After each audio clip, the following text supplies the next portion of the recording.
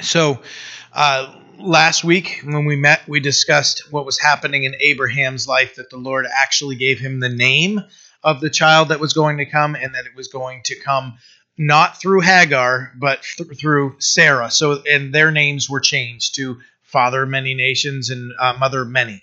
So those two were kind of, in a spiritual sense, their lives were beginning to change, even, because they're starting to see, as the Lord's working in their lives, He's building them. So it's pretty neat study to go through and look at the name change and how the Lord did end up blessing them. And we saw that there were a couple responses. One was questioning. I understand you're saying that. I don't really understand it.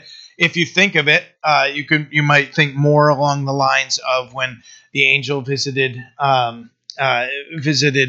Mary. There was the question, how is this going to happen? I have not known a man, and all those things. And then you think of Zechariah, John the Baptist's dad, who the angel kind of had to. I was listening to Ken actually on the way down this tonight, and Ken's like, yeah, he was a little bugged by Zechariah, so he's like, all right, you're not going to talk for 9 months. So it was pretty funny. So, but you just think, we can hear from the Lord, and we should just trust in what we're hearing. When we hear, especially, if our time in the Word, and we see here, and the Lord just whispers to us and says, I want you to do this, or this is going to happen in your life. Not to scoff at it, because we saw that was Sarah was more scoffing than Abraham, just kind of more. They both had a laughter. One was in kind of, I don't understand this, but that's cool. Maybe I'm misunderstanding this. You mean Ishmael, right? And then for Sarah, she laughed, and then the Lord confronted her, and she's like, I didn't laugh. And both of their laughs were internal. Remember. We talked about how the Lord, Jesus, when he was ministering, he would see the question in people's hearts, or he'd see that people were frustrated or whatever it was, and he'd address that. And so the Lord sees, and he knows what's going on in our hearts. And that's where we left off. So verse 16 of chapter 18 of Genesis says, then the men arose, so that's the Lord and two angels, rose from there and looked toward Sodom, and Abraham went with them to send them on the way. And the Lord said, shall I hide from Abraham what I am doing? Since Abraham shall surely become a great and mighty nation, and all the nations of the earth shall be blessed in him. For I have known him in order that he may command his children and his household after him, that they may keep the way of the Lord, to do righteousness and justice, that the Lord may bring to Abraham what he has spoken to him. So that discussion they were having with Abraham, where he went and told the servant to get up some food and everything, asked his wife to bake some cakes and everything, and he was being a good host, and he presents those things to his visitors, which we know is the Lord and two angels. And after they're done having their meal and they're talking, and they have the Lord has the interaction with Sarah, they get up and they're ready to leave. And it says the men arose and looked toward Sodom, and Abraham went with them, and that would have been customary as they got up. It was custom to go a short distance to see them on their way. When I was a kid, we used to go up to Caribou, and that's where my grandparents used to live, and they've passed on now. But I always remember, my mom would always point out the fact that as we were driving away, my grandmother would stand, she'd have tears in her eyes, wiping her eyes, and she'd be waving to us out the window. And my mom does it when we go visit her, when we're leaving her place. I always tell the kids, look, Mimi's waving, and you're sending somebody off in love, so instead of, hey, man, they shut the door. Phew, they're gone. There's that. There might have been some of that, like, wow, it's been a loud house with 5 kids running around, when we'd all go and take over the house and everything. But but it was always sad because we didn't know, how long it was going to be till we'd see them. But so Abraham, as would be customary, went with them, and just to go for a short distance. Now, verses 17 and 18, we see that the Lord is actually speaking to himself. The Lord said, shall I hide from Abraham what I am doing? Since Abraham shall surely become a great nation, a great and mighty nation, and all the nations of the earth, and him shall be blessed.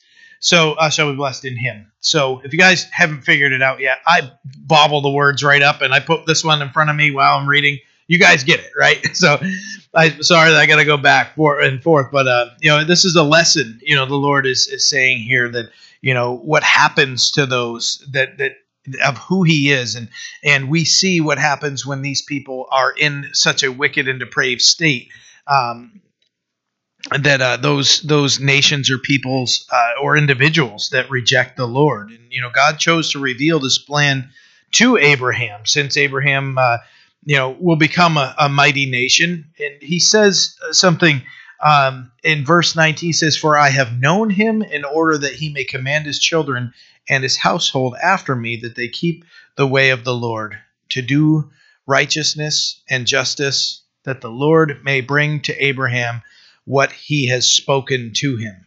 That knowing and following God, that's not going to be a foreign concept to us as we've been moving through Genesis, and as we're moving through in any of the scripture that we get studying. The importance of knowing the Lord often comes up in our study, and not only knowing him but actually following him. It is possible for somebody to understand the scripture and not know the Lord. I'm sure you have too had the conversations with people say, yeah, I read the Bible, and then there's like nothing happened as they read it. They didn't understand that he who knew no sin became sin for us. When you start reading stuff like that, if that doesn't change your heart, then you're spiritually blind. You're in a spot where you're not understanding it at all, and it's hard for us to comprehend reading the scripture and not being totally moved by the love of God and who he is. And but to look at it as a literary book and just something you can just grab and paw through, versus reading it in faith. But as we know the Lord, we experience the blessings of knowing him and following him. And if there's there's no fear of his judgment or anything like that, then we can read the scripture, like I just said, and it just kind of goes right over the head of whoever's reading it without knowing him, that you can actually read it. And so what he's talking about here is that he says, for I have known him in order that he may command his children and his household after him. Abraham was a leader, and he was responsible for those in his family and in his household to teach them the ways of the Lord, that they might not see a similar fate. Now, not everybody's going to have hellfire and brimstone fall on them, but spiritually, yes. That's the penalty is the destruction of our lives, and that we may die a physical death and a spiritual death after rejecting the Lord, and we don't want that, obviously. So, but he's talking about how many times does and we just read it over the last few chapters where the Lord says, and I will be their God, and I will be their God. And the Lord wants to be our God. He wants to be the one that we look to for hope, for guidance, for correction, for instruction. That's what the Lord wants. So when he says that, he very much means that. And as he's saying here, for I have known him, Abraham, in order that he might command his children and his household after him, that they may keep the way of the Lord. How many times have we read in the scriptures, especially if you get into the Kings, and the summaries of people's lives can be really sad. This person grew up, they did evil in the sight of the Lord, they died and went the way of their fathers, and that was it. And then there's a few of them sprinkled in there that did right what was right in the sight of the Lord. You can look at a king like Josiah, or just go through and see that they were ones that loved the Lord and restored proper worship, and that God is setting the tone for His children to know Him, and that those that are in command of their house, comes out of me after 25 years, that are in charge of our house, that are responsible for our homes, that we should be speaking of the Lord and speaking of the Word in our homes. And there, we'll look at a few verses here that we'll get to, but the Lord says, I have known Him. The Lord desires for us to know Him. Whether we like it or not, we are called to be leaders of our families and communities and workplaces. As Christians, what did Jesus say? You are the salt of the world. You're the light, salt of the earth, the light of the world.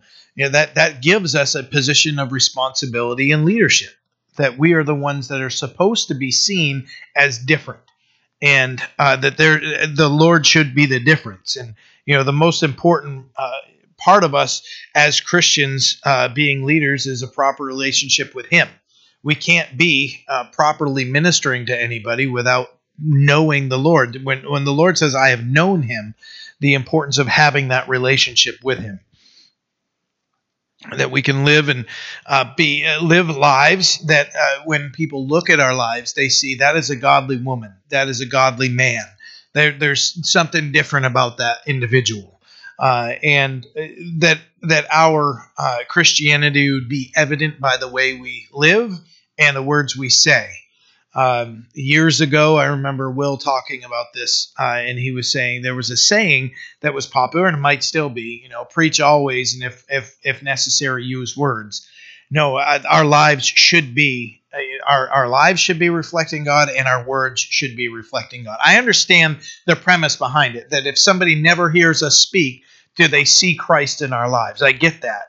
But if we are trying to be the silent witness and everything, I don't, as Will has shared with us before, I don't want that person standing, for me, if I was in a court of law, this is a silent witness, and he's just going to stand, just sit there and look. I want somebody who's going to actually be speaking.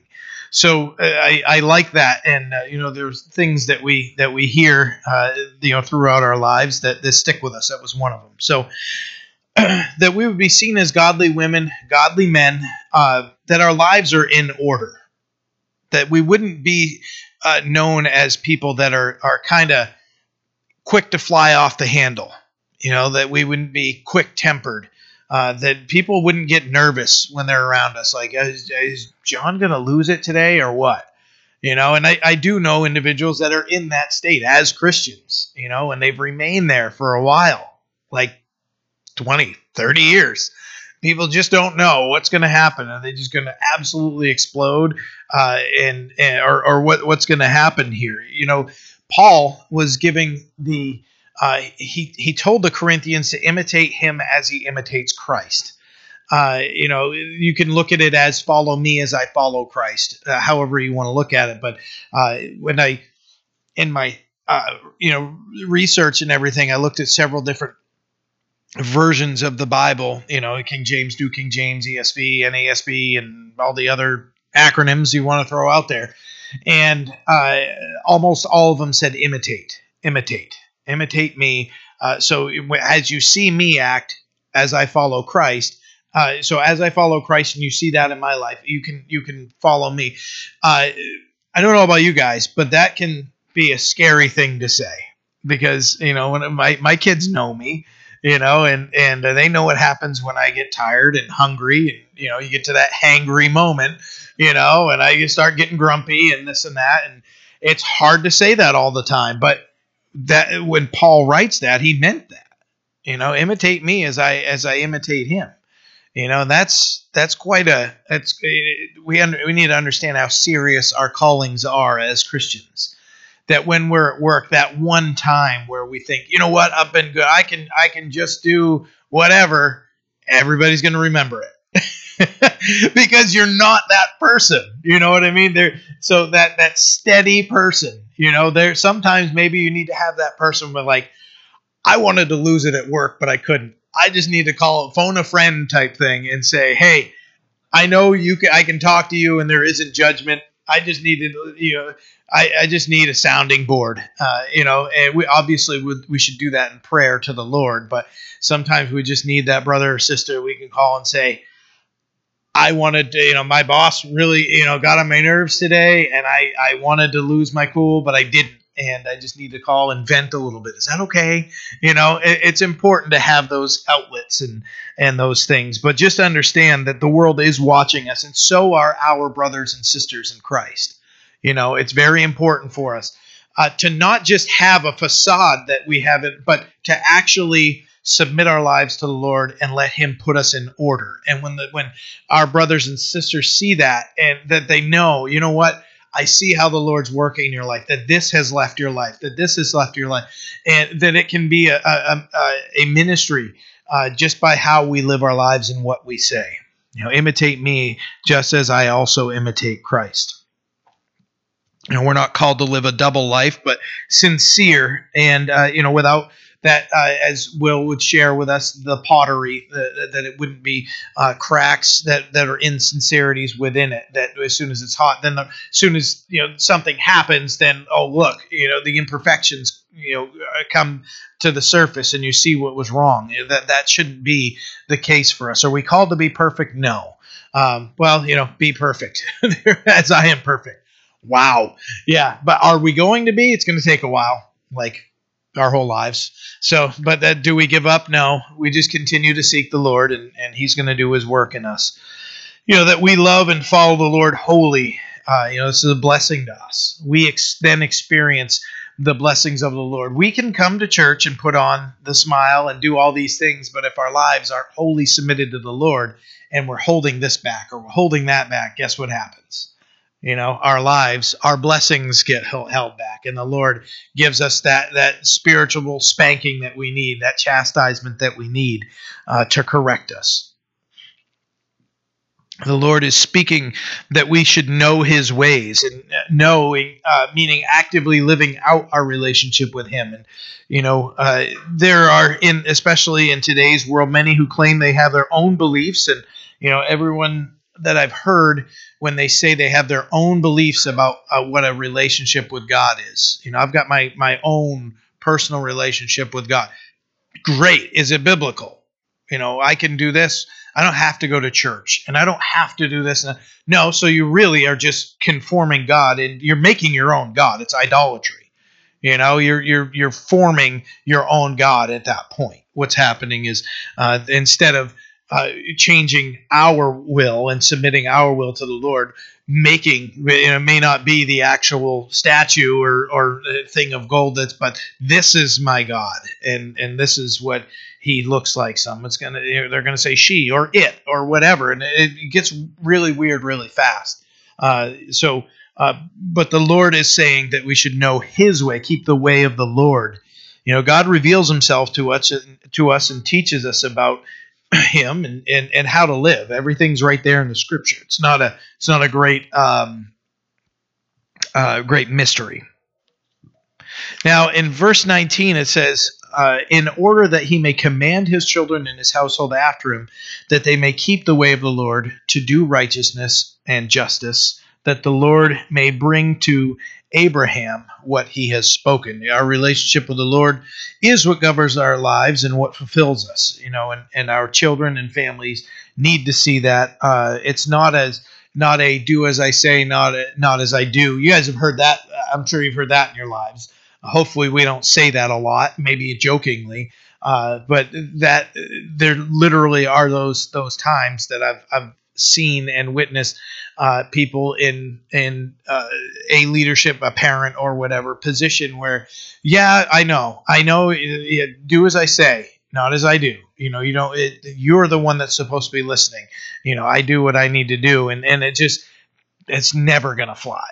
It's never going to. The Lord is telling Abraham the importance of him knowing the Lord and sharing with those in his family, that they would see a sincere relationship with Him. We have a responsibility to lead our families in the Lord.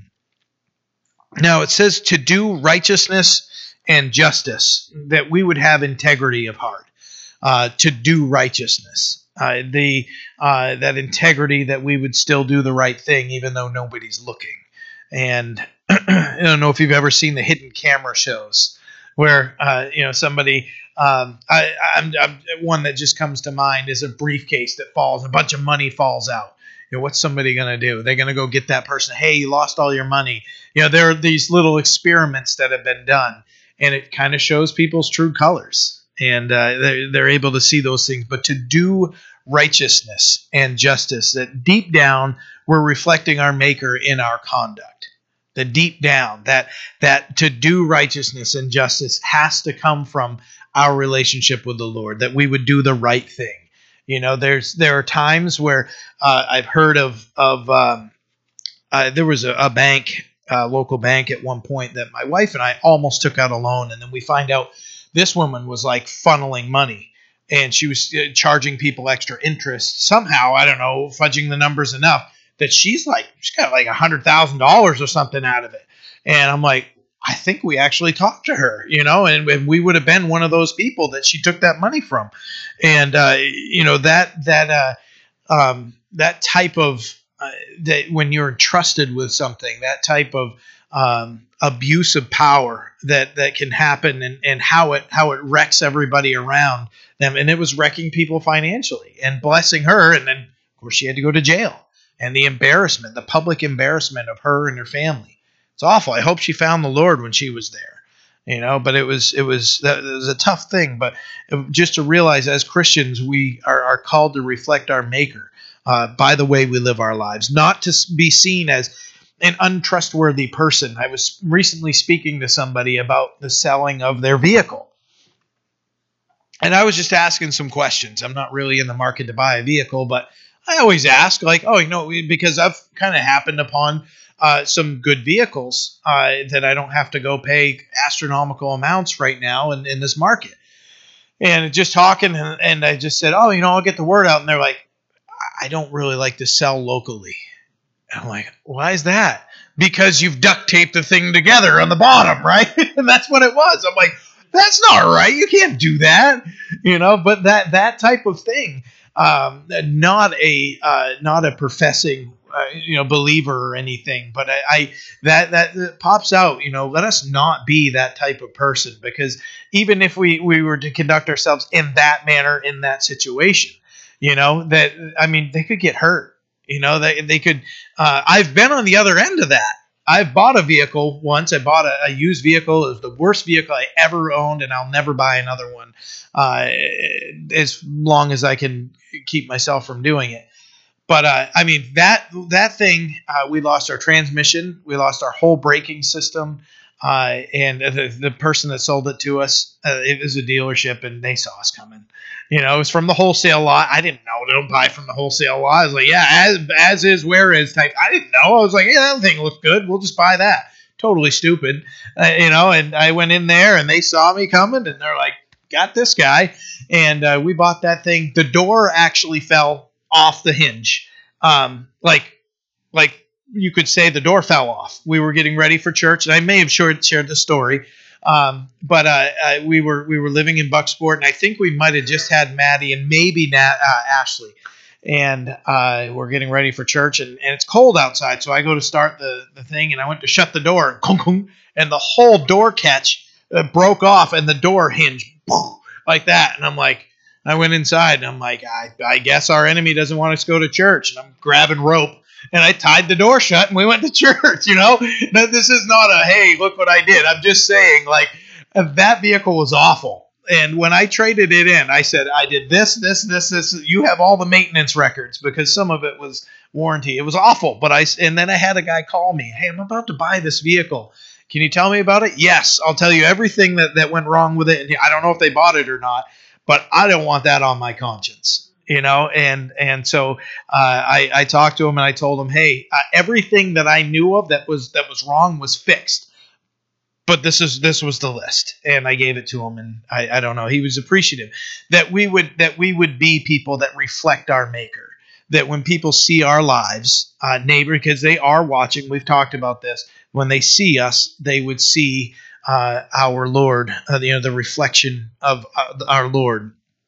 So to do righteousness and justice, when it's saying that, not to be untrustworthy or hypocrites, saying one thing and doing the other. So I'm going to read a couple verses. Deuteronomy 6, verses 5 through 9 says, "You shall love the Lord your God with all your heart, with all your soul, and with all your strength." And so the Lord was quoting Deuteronomy when he shared that, Lord Jesus. And verse 6 says, "And these words which I command you today shall be in your heart. You shall teach them diligently to your children, and you shall talk of them when you sit in your house, and when you walk by the way, when you lie down, and when you rise up.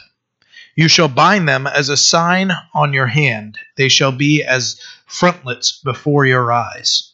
You shall write them on the doorposts of your house and on your gates."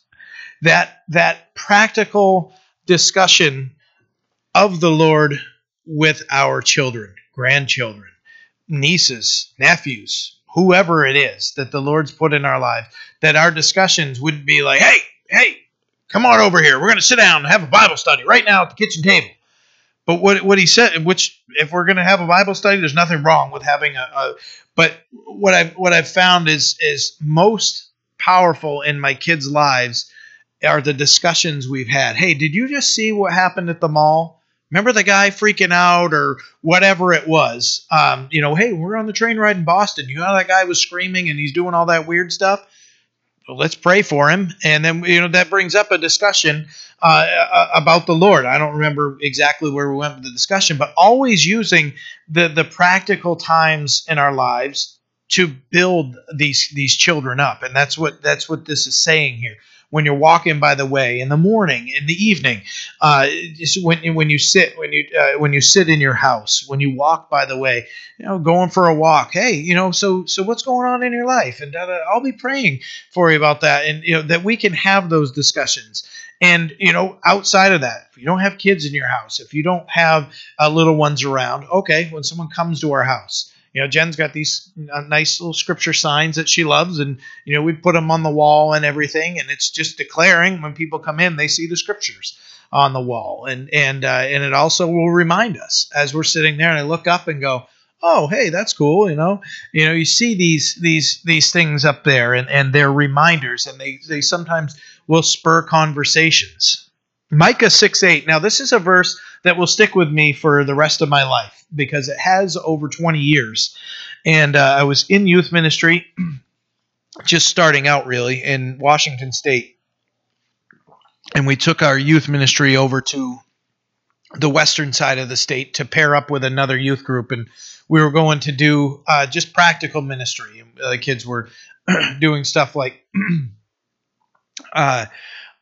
raking leaves and just blessing people in their yard. Hey, we're a youth group. We're just here to tell people about the love of God. We had to do some safety briefings. Hey, if you see these things in the dooryard, probably don't go and put yourself at risk or anything like that. And they had leaders with them and stuff like that. But we were literally just spread out and we're doing these things. Now, what was really cool is for the couple days we were there is, at the end of the day, the beginning of the day and the end of the day, I think we'd have, worship session, some short time in the Word, and then we'd disperse. But I still have the T-shirt, and it has "Seek justice, love mercy, walk humbly" on it. And Micah 6:8 says, "He has shown you, O man, what is good, and what does the Lord require of you, but to do justly, to love mercy, and to walk humbly with your God." To do justly, do the right thing. Thank you, man. I appreciate it. Thank you. I just spilled that way down my face. Thank you, brother. It was so good. To do justly, to do right, to love mercy. So the simplicity of that, if you want to remember a scripture that is going to have an impact for you, and it did for our youth, and it stayed with me because there were messages. Hey, let's make sure these kids get this. If there's one thing they get, that they leave with Micah 6:8, to do justly, love mercy, and to walk humbly with our God. If we're doing those three things in our lives, we're going to be all set. That we would do the right thing, that we'd love mercy, because by nature, we don't love mercy. We want mercy, but we don't love it enough to give it. The giving mercy is usually the hardest thing that we do. I remember my dad, my brother and I used to fight, and he's like, "All right, I'm going to make you guys. You want to, you're both going to sit in the corner. We don't want to sit in the corner. All right, kiss and make up." And my brother and I, it's never happening. Where first of all, he knew we weren't going to do it, but he just say those things, and we did not want to forgive each other. We were too mad at each other, and look what happens in our lives. Holding on to that will eat us alive on the inside and wreck relationships around us for years and years. And you look back after there's reconciliation, like, what were we even mad about? I don't even know. But to do justly, love mercy. Love mercy.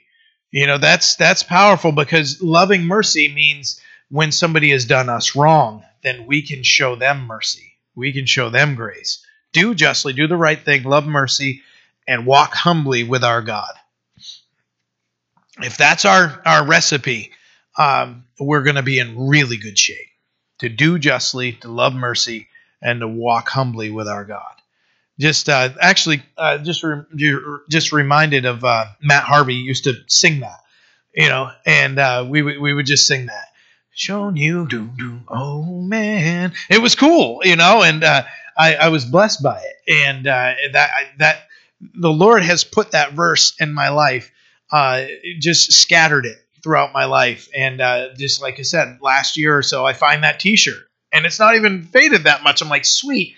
If you guys know me, my wife always teases me. I like black T-shirts, and not because I'm trying to be Johnny Cash or something. I typically will gravitate to the very simple, plain, and black T-shirt, and I was like, sweet, I got another one in the rotation, and so yeah, I have that one still. But where the Lord is saying here that to do righteousness and justice, that if we remember these scriptures, that as we live, that we would have discussions, and that our relationship with the Lord would come out in our homes and in our communities and wherever we're at, that it would be clearly seen, and that if we conduct ourselves doing justly, loving mercy, and walking humbly,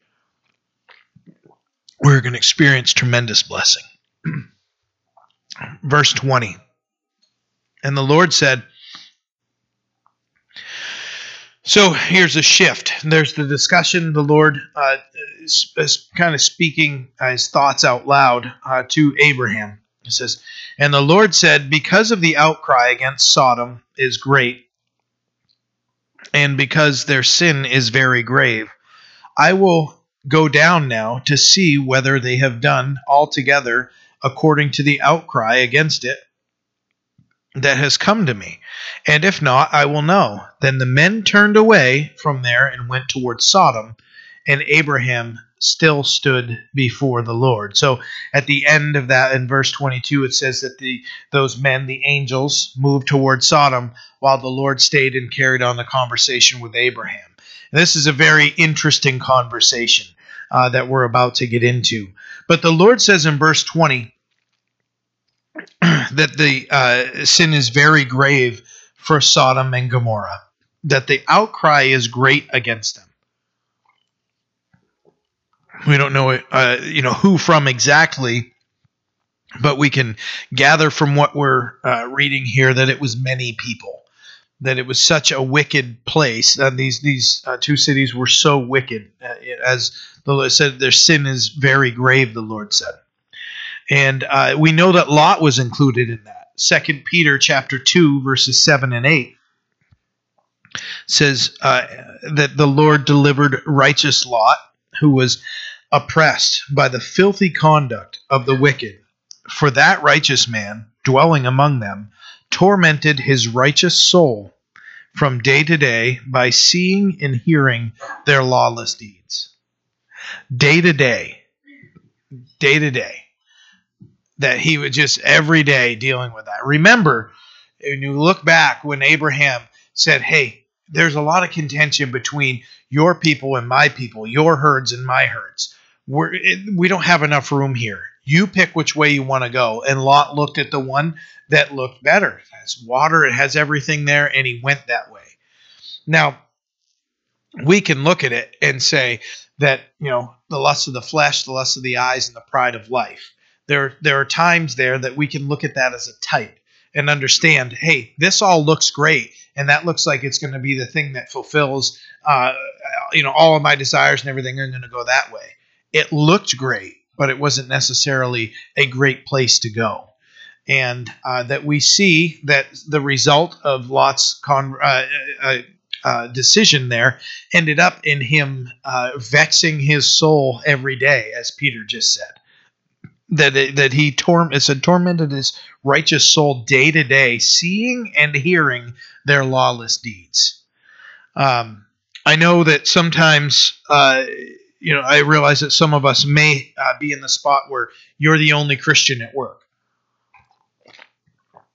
Actually, I remember the discussion of music. Just hearing, I can only play this music right now because this is when it's acceptable. Becky was saying that recently, that there's that time where, you know what, now I can play this praise song. Nobody can say anything because it's a Christmas song. But that we can be vexed, we can be tormented by the wretchedness of our situation around us. Now, the Lord is going to reveal to us whether we need to stay there or not. But we may find ourselves in a situation similar to what Lot was dealing with. Everybody around him was, as we see, just their sin was very grave, and it bothered him to his core. Now, we thankfully have the options that we maybe can go to other jobs. But if it's not jobs, what if we're stuck in a living situation where we're surrounded by those things? And just understanding that we can still pray, the Lord hears us, and that He wants to sustain us and still use us. Now, what we see in Lot's life. Now, it's funny that Peter mentions Lot as, it says he delivered righteous Lot. Now, when we read what happens in Lot's life, and we're going to soon, and there's some crazy stuff that happens in his life, that the scripture would call him righteous Lot, there's some grace and mercy there. Because every time we hear of Lot, he's making the wrong decision or he's doing the wrong thing. Often. I shouldn't say every time, but there just understand that there's grace covering him there. Now, the Lord is talking about an exceeding wickedness in these two cities, and we, excuse me, also drink the water. Don't inhale it.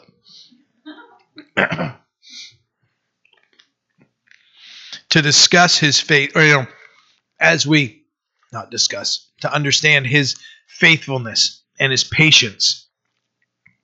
To get to this point, things had to be unbelievably bad. Now, when the Lord says this, He says, "I will go down and see." God is showing how to properly judge.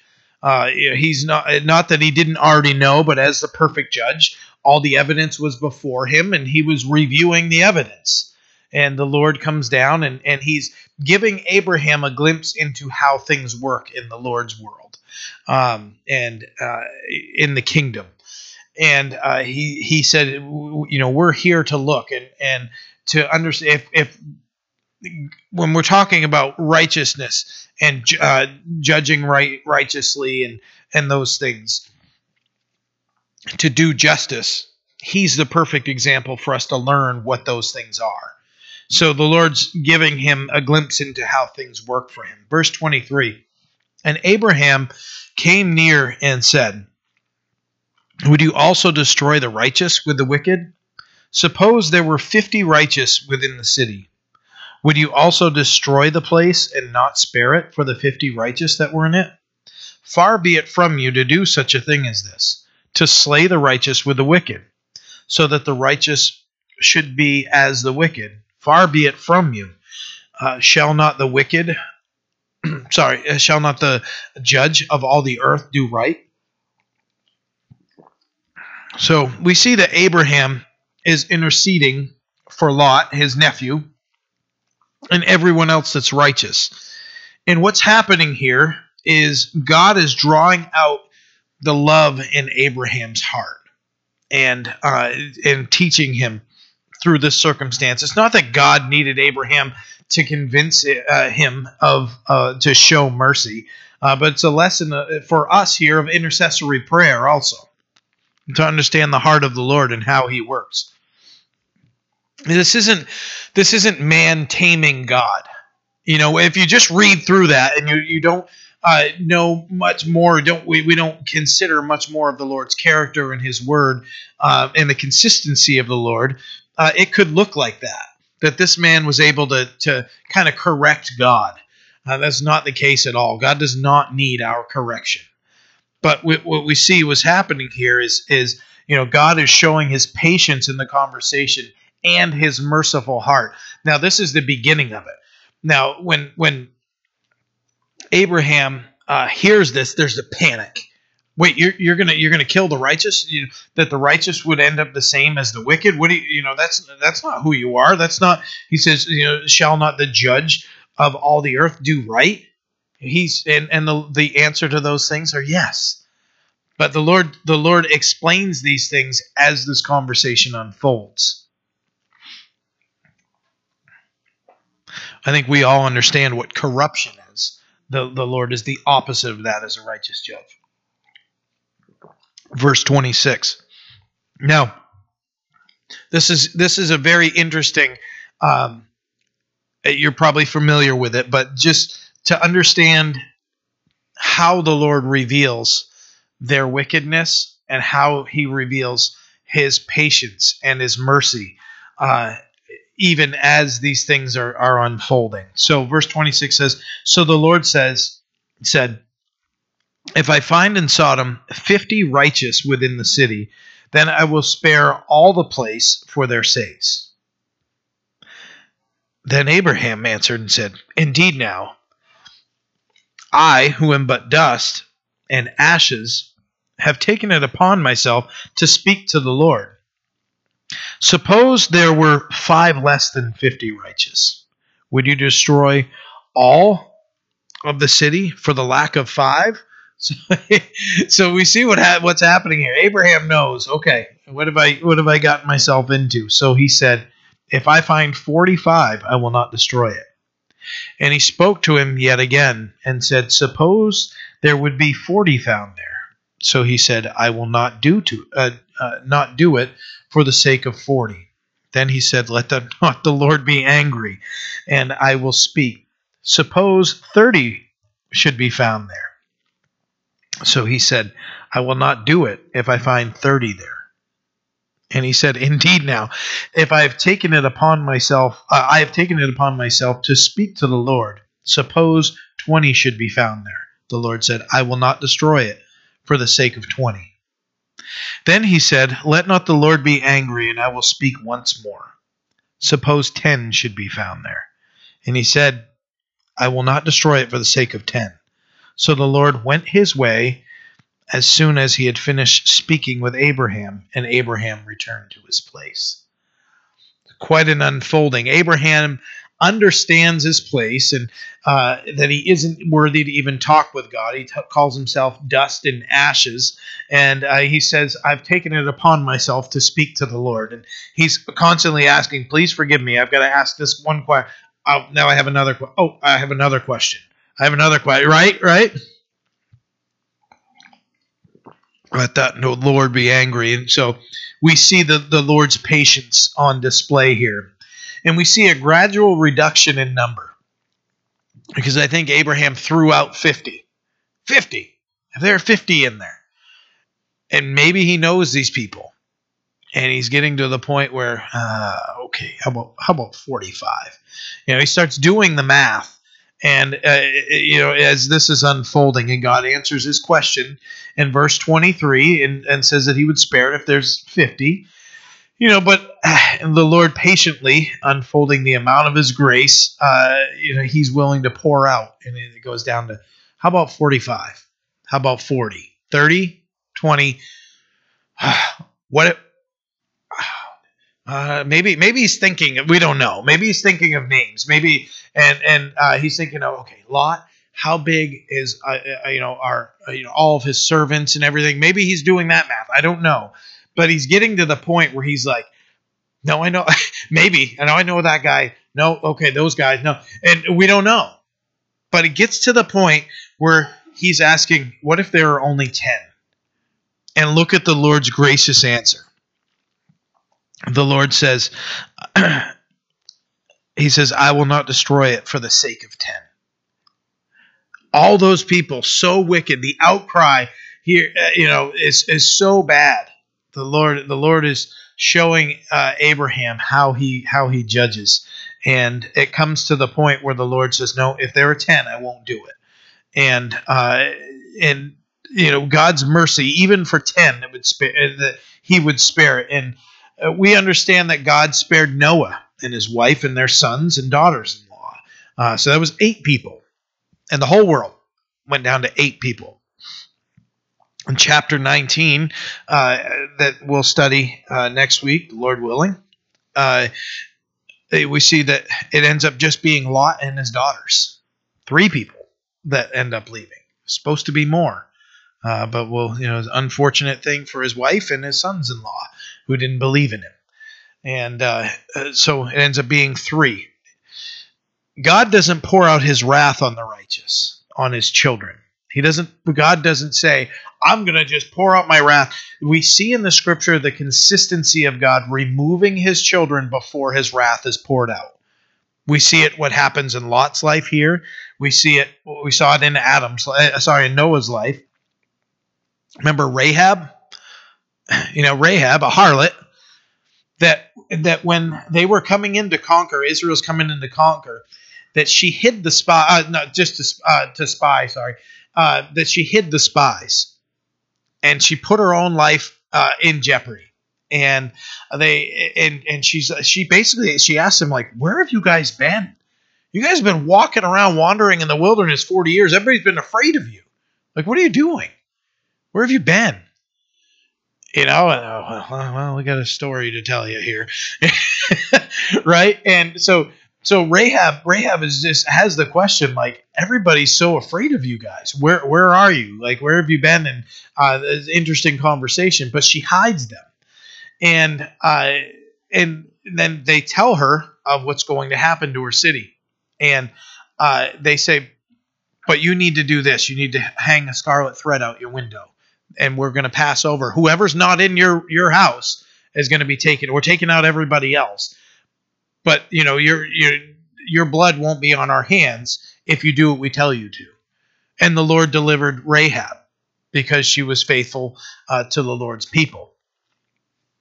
That she was delivered out of that. And we see in the scripture. So this is this removal of God's children before his wrath being poured out graduates for us in today's world as the tribulation being is the tribulation, is the rapture going to be pre-tribulation, mid-tribulation, or post-tribulation? Wholeheartedly believe that we will be raptured before the tribulation. And I believe the Word of God in instances like this backs that up. There are others that will make some arguments that it's mid-tribulation at the 3.5-year period, right as the Antichrist is being revealed, that the righteous will be snatched up at that point. And then there are others that say, nope, the church is going all the way through it.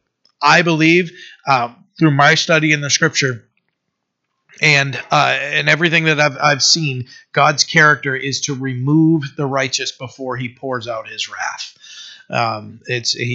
To judge those that love him and pour out his wrath on that's designated for those that have rejected him isn't, it would be similar to, okay, a father has 4 kids and 2 of them have gone and done whatever. You know what? You're all getting, whipped with a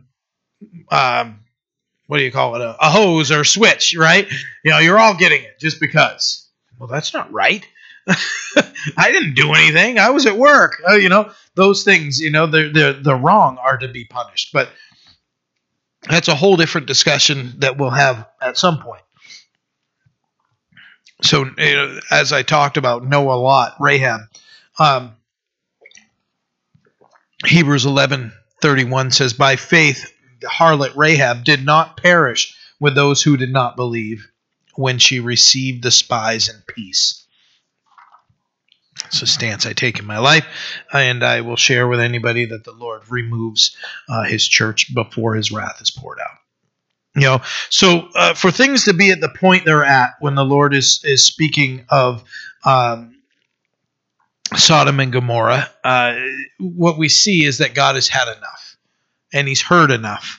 And now it's time for judgment to come. He's very patient and forgiving, and but there was no repentance coming, and the outcry was strong against Sodom and Gomorrah, and the Lord had made his judgment. And the scriptures speak of a loving and merciful God that doesn't have pleasure in the death of the wicked, but calls out for repentance. And so when we see these, anytime there's a discussion that can be had with anybody that is talking about Sodom and Gomorrah. I don't know about you guys, but sometimes I have the weirdest questions thrown at me. Or not necessarily just weird, but oddball. Like, you just walk in the door. Hey, let's talk about this. Okay, hold on. I gotta rewind and go in. Okay, Genesis 18 to 19. Okay, okay. Oh, well, this is how it went. But sometimes we got to be, ready to give that answer, right? And just for us to be prepared as we're sharing this, very, very important. Not just to go into the destruction of Sodom and Gomorrah, to back up into chapter 18 and explain the heart of the Lord, that he's the just judge, and that he's got mercy upon mercy upon mercy and grace to pour out. But these people were exceedingly wicked and were rejecting anything. Now, I'm sure that Lot, when he was there and trying to live a godly life, and they're like, you and your God, get out of here. And I'm sure there were several of those conversations that were happening, because we know that his heart was tortured. But to understand, for things to get this bad, for a loving and patient God to get to this point, I'm going to bring up some verses. Ezekiel 33 verse 11 says, say to them, as I live, says the Lord. This is the Lord speaking to Ezekiel, that he was supposed to say these things. As I live, says the Lord, I have no pleasure in the death of the wicked, but that the wicked turn from his way and live. Turn from your evil ways, for why should you die, O house of Israel? Turn. That impact, right? When somebody says something twice, the Lord says, turn from your evil ways. Jonah, in desiring to see Nineveh destroyed to get what they deserve. This is an interesting conversation. Jonah 4 verses 9 through 11. Then God said to Jonah, is it right for you to be angry about the plant? So the Lord had provided a plant while Jonah was out whining, and he didn't have any coverage for his head. And the Lord caused the plant to come up and cover him and give him shade, and then cause that thing to be eaten overnight. And what he does is he causes Jonah's circumstances to teach Jonah about his heart, and that he has no love and he has no mercy in his own heart. The Ninevites were exceedingly wicked, and they were known as a fishing community. And when they'd steal people, they would put hooks in their jaw and they'd tie them together. So, just awful. Just they were not nice people. But Jonah didn't like the fact that he knew the Lord was right. It was. Let's look at the comment. I'm going to get way ahead of myself. Is it right for you to be angry about the plant? And he said, It is right for me to be angry, even to death. Now, does that not sound like a snot-nosed brat? Right? Doesn't it? Yeah, it is right. That's how we are, internally, that's just how I read it. But the Lord said, you have had pity on the plant for which you have not labored, nor made it grow, which came up in a night and perished in a night. And should I not pity Nineveh, this great city, in which are more than 120,000 persons who cannot discern between their right hand and the left hand, and their left, and much livestock? Jonah, you're all wound up about this plant. You had nothing to do with it. And you'd rather see 120,000 people plus and everything there get wiped out rather than mercy to be poured out. And the Lord is seek justice, love mercy, right? Walk humbly. Yeah, he's seeking justice, all right. But does he love mercy? No. And, walking humbly, here he is having an argument with God, telling God he's wrong. The Lord's saying, these people don't know their left hand from their right, and you want them wiped off the face of the earth. That's why you jumped in the boat, tried to go the other way. And I had to prepare, a fish for you to swallow you and to bring you to this point. We see that there's a lot to learn about Jonah's life and Jonah's heart as you read through there. And you think that the whole story is about Nineveh. It's about Jonah. The story is about Jonah and his obedience to the Lord and the merciless heart he had. There's a lot to learn in that. I mean, you can look at and make different lessons out of so many things and learn from it. Jonah 4, verse 2, before this conversation, says, so he prayed to the Lord and said, so now we get that glimpse into his heart, and said, Lord, was not this what I said when I was still in my country? Therefore I fled previously to Tarshish. For I know that you are a gracious and merciful God, slow to anger and abundant in loving kindness, one who relents from doing harm. This is the Old Testament God that many in conversations we're going to have is, God's an angry God. And he all he wanted to do was just wipe people out, right? Causing the flood. And this, I've had these conversations, and I trust that some of us in here have. That God, you're talking about that one?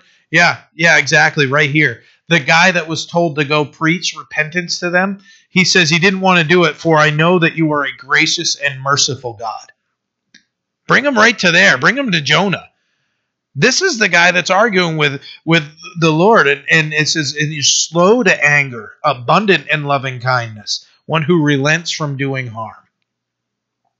What's happening in Sodom and Gomorrah got to such a bad point that this God that we see that is gracious and merciful, slow to anger, abundant in loving kindness, and relents from doing harm is at the point where everybody's got to go. A few more verses. Exodus 34 verses 5 through 7 says, now the Lord descended in the cloud and stood with him there and proclaimed the name of the Lord. And the Lord passed before him and proclaimed, the Lord, merciful and gracious, long-suffering and abounding in goodness and truth, keeping mercy for thousands, forgiving iniquity and transgression of sin. This is the Old Testament God that many will tell us is very angry and violent. And this is the Lord saying of himself who he is. It says, the Lord God, merciful and gracious, loving, long-suffering, and abounding in goodness and truth, keeping mercy for thousands, forgiving the iniquity and transgression and sin. Forgiving the iniquity and transgression. The verse goes on and everything, but we get the point. Nehemiah chapter 9, verse 17. Nehemiah says, they refused to obey, and they were not mindful of your wonders that you did among them, but they hardened their necks, and in their rebellion they appointed a leader to return to their bondage.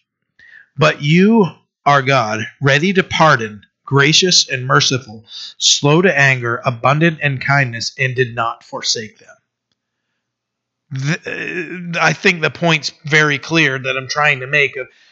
God is not quick to judge. He's not quick to destroy. He's full of graciousness and mercy. We can, and that, guys, should that mean that we should use that mercy as Paul was writing? Should we use our freedom as a cloak for vice? No. That the Lord is very gracious and He loves us. He gives us freedom. Should we use it so that we can go and find vices to bind ourselves to? No. The Lord is so gracious and merciful. So we shouldn't. And I've had these conversations where people say, no, I'll just come to the Lord at some point. Right now I'm doing my own thing.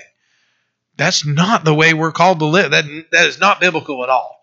That's forming our own God and making our own, convenient God that we can pull out of our pocket and say, oh, this right here tells me I can do it because I feel good about it and God wants me to feel good. And so I'm going to do these things. No. The Lord, when He's talking about sin, He's talking about cutting off your hand or gouging out your eye, the seriousness of sin. It'd be better for you to do these things than to go to hell whole. Psalm, a couple more verses for you. Psalm 86, verse 15. But you, O Lord, are a God full of compassion and gracious, long-suffering, and abundant in mercy and truth. Psalm 103, verse 8. The Lord is merciful and gracious, slow to anger, and abounding in mercy. Last verse, 2 Peter 3:9. The Lord is not slack concerning His promise, as some count slackness, but is long-suffering toward us, not willing that any should perish, but that all should come to repentance. That's the heart of God. When it comes to the point where we're about to see Sodom and Gomorrah wiped out, their sin was very grave, the Lord said. In that discussion that unfolds with Abraham, where it goes from 50 to 45 to 40, 30, 20, 10, the Lord is so patient with Abraham, and He's showing His patience and His mercy all through that. If there were 20 in there, I would spare it. If there were 10 in there, I would spare it. And what did we see? 3 made it out. Out of a whole city, 3 made it out. The Lord is so gracious, so merciful, abundant in loving kind. How many times did we and you can do a search. You can go to Strong's exhaustive concordance and open that up, and you can look at righteous, at like merciful, or you can look at gracious, and you can look at hundreds and hundreds of references that speak of the grace and mercy of our God. Now, when you get to that New Testament verse, those were all Old Testament, but even in it's the same God.